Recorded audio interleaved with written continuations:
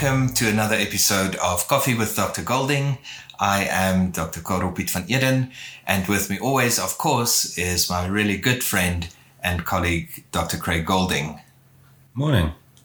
Craig, I'm on tea this morning. Sorry, it's cold and it's needed for tea. Last week we decided that we are going to share one of my absolute passions, which is photobiomodulation. And I called this episode Let There Be Light. If you remember our dear friend of Romania who always talks about Let There Be Light and how light from ancient times is now being used in therapeutic environment. So, let's talk a bit about laser therapy, which is not color therapy, but the use of photons. Yeah, it has gained a lot of popularity around the world, photobiomodulation. So it sounds like a complex term, but it's not. I mean, photo, means light, and bio means the biology, and modulation is how you can modulate biology. So just a direct translation would be using light to modulate biological processes in the body. So we know that we have these wonderful organelles within our cells called mitochondria, and they in essence are the battery of our cells and produce our energy.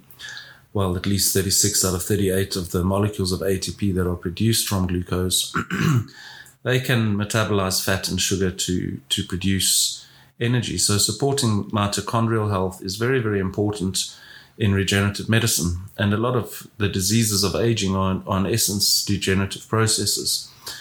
So the light, we can get into the body. Everyone knows of sunlight. This is yellow light, and this gets into the body via the skin if you go outside. And this has good effects, for example, on complex 3 of your mitochondria. So your mitochondria is a double cell membrane organelle, or a double membrane organelle, and the outer membrane and inner membrane have very important functions within the body. The inner membrane contains 4 or 5 complexes that are involved in ATP production. We call this the ETC, or electron transport chain, and complex 1, 2, 3, and 4 are stimulated by light, and they need to be stimulated in order for ATP production to occur in complex 5. So there's different colors of light. For example, ultraviolet and blue light stimulate complex 1, NADH dehydrogenase, and complex 3 in particular is stimulated by yellow and green light, and complex 4, cytochrome oxidase, is stimulated by red and infrared light. So the different colors of light, from ultraviolet to blue to yellow to green to red and infrared, can be introduced into the body. I mean, we have a wonderful laser device called the Medical Weber laser device that's developed in Germany, where we lecture every year. We can introduce this light intravenously and activate the mitochondria. So it's wonderful therapy to not only have anti-aging or regenerative effects, but also to have healing effects on damaged mitochondria, like in motor neuron disease, for example. So the light is very, very useful to introduce intravenously. We have a Medical Weber laser watch too, where we can introduce 4 colors of light, green, blue, yellow, red, via the radial and ulnar artery. It really is very impressive to see the changes on the red blood cell movement through the vasculature when you introduce the light. And also remember that the red cells don't even have mitochondria. So mitochondria on all cells, and there's other effects on rheology, which is the blood flow that's improved by light. So you can introduce it with an intravenous line. You can introduce it with a watch, which is more comfortable to do at home. And we now have also a wonderful, what we call a transcranial helmet, where we can actually put the helmet on your head and introduce infrared and yellow light into the brain. So this is wonderful, because it's a new treatment modality for Parkinson's and Alzheimer dementia and motor neuron disease and multiple sclerosis and post-traumatic stress disorder and depression and anxiety and other neurological disorders, where we can introduce the light directly into the brain and stimulate the brain. And the effects are phenomenal. So it's really gaining popularity around the world, and at our conferences we hear from various countries around the world, all over the world, how the transcranial light is really revolutionizing and transforming medical practice and neurology practices and regenerative practices around the world. Okay, let's backtrack a bit, because I know a lot of people listening have not had the pleasure of coming to see the toys that we have at the practice, and share in what I think is very deep geek world. It's basically Star Trek come true. IV laser. It's such a foreign concept, and just getting your mind around the fact that instead of injecting a fluid, you put a piece of fiber optic cable into the vein and then inject billions of photons. It is freaky. It's lovely, but it does take a bit to get your mind around. And then also starting to think about medicine in terms of nanometers and frequency instead of milligrams and milliliters. We've gotten used to it, but I think other people, when they first get in touch with photobiomodulation, it is a daunting thing. How was it for you in practice? For me, it was like coming into play.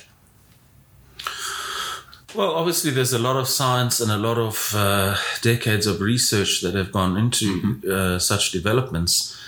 For a long time, there was only transdermal photodynamic therapy for skin cancers where red light was used.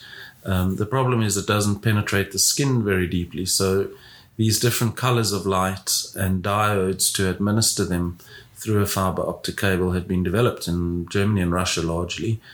So the different colors of light offer you a different wavelength of light, intravenously or via the watch. So when we're using infrared intravenously in photodynamic therapy, which is a special cancer type of treatment, we will match it with a certain photosensitizer. So, for example, when you're using infrared, you would use a photosensitizer called indocyanine green.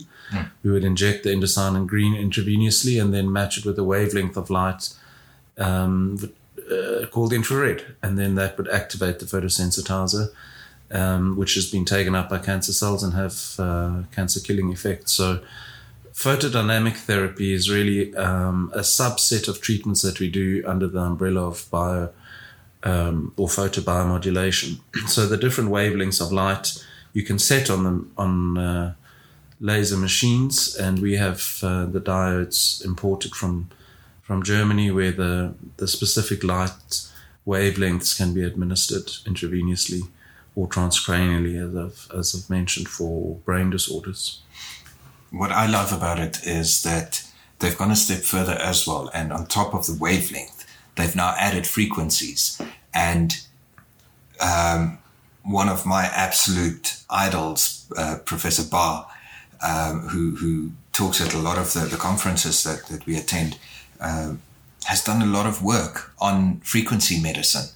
And now you can have a red or let's take the yellow laser injected, so the yellow, which will help with serotonin, at the frequency of serotonin.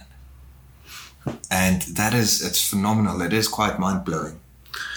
Yes, it is. Obviously, it takes a lot of study and expertise to know the different frequency settings and even the power settings of the devices. But I think that's quite technical for a coffee chat. I think the main thing to get across is that we have these photobiomodulation tests. I mean, we have a lovely lady friend, Dr. Lippert in Australia, who's doing photobiomodulation of the gut, where transdermal application of red light is being used to improve the microbiome health. So that's wonderful for even brain conditions. And she's getting results in Parkinson's, and peer-reviewed journals are now getting publications about photobiomodulation of the gut, which is an extremely exciting new field in medicine, really. True. So the transdermal application of the laser is, obviously for gut health, but another one that's coming out is for fertility treatments. So, for example, you can do transdermal red laser over the ovarial area and increase ovulation and the quality of the eggs produced. And you can even do irradiation of the testes and improve the motility and even quantity of sperm. So the transdermal application I haven't mentioned yet, and I think maybe we should. The transdermal application of the light can be used also in photobiomodulation for gut health and also for other applications. For example, even severe back pain, you can do transdermal red laser over the back, and it has very, very good pain relieving effects. Obviously, we do other invasive things like platelet-rich plasma combined with the light laser, where we pull the patient's blood, spin it in a centrifuge, extract the platelet-rich plasma, inject it under scan guidance into areas that require some regenerative medicine, and then we laser that area to activate the platelet-rich plasma. And I mean, the pain relief and the regenerative effects are unreal, it's astronomical. I love spending time in theatre with that and just seeing the relief that the patients get. Very fast relief after a session.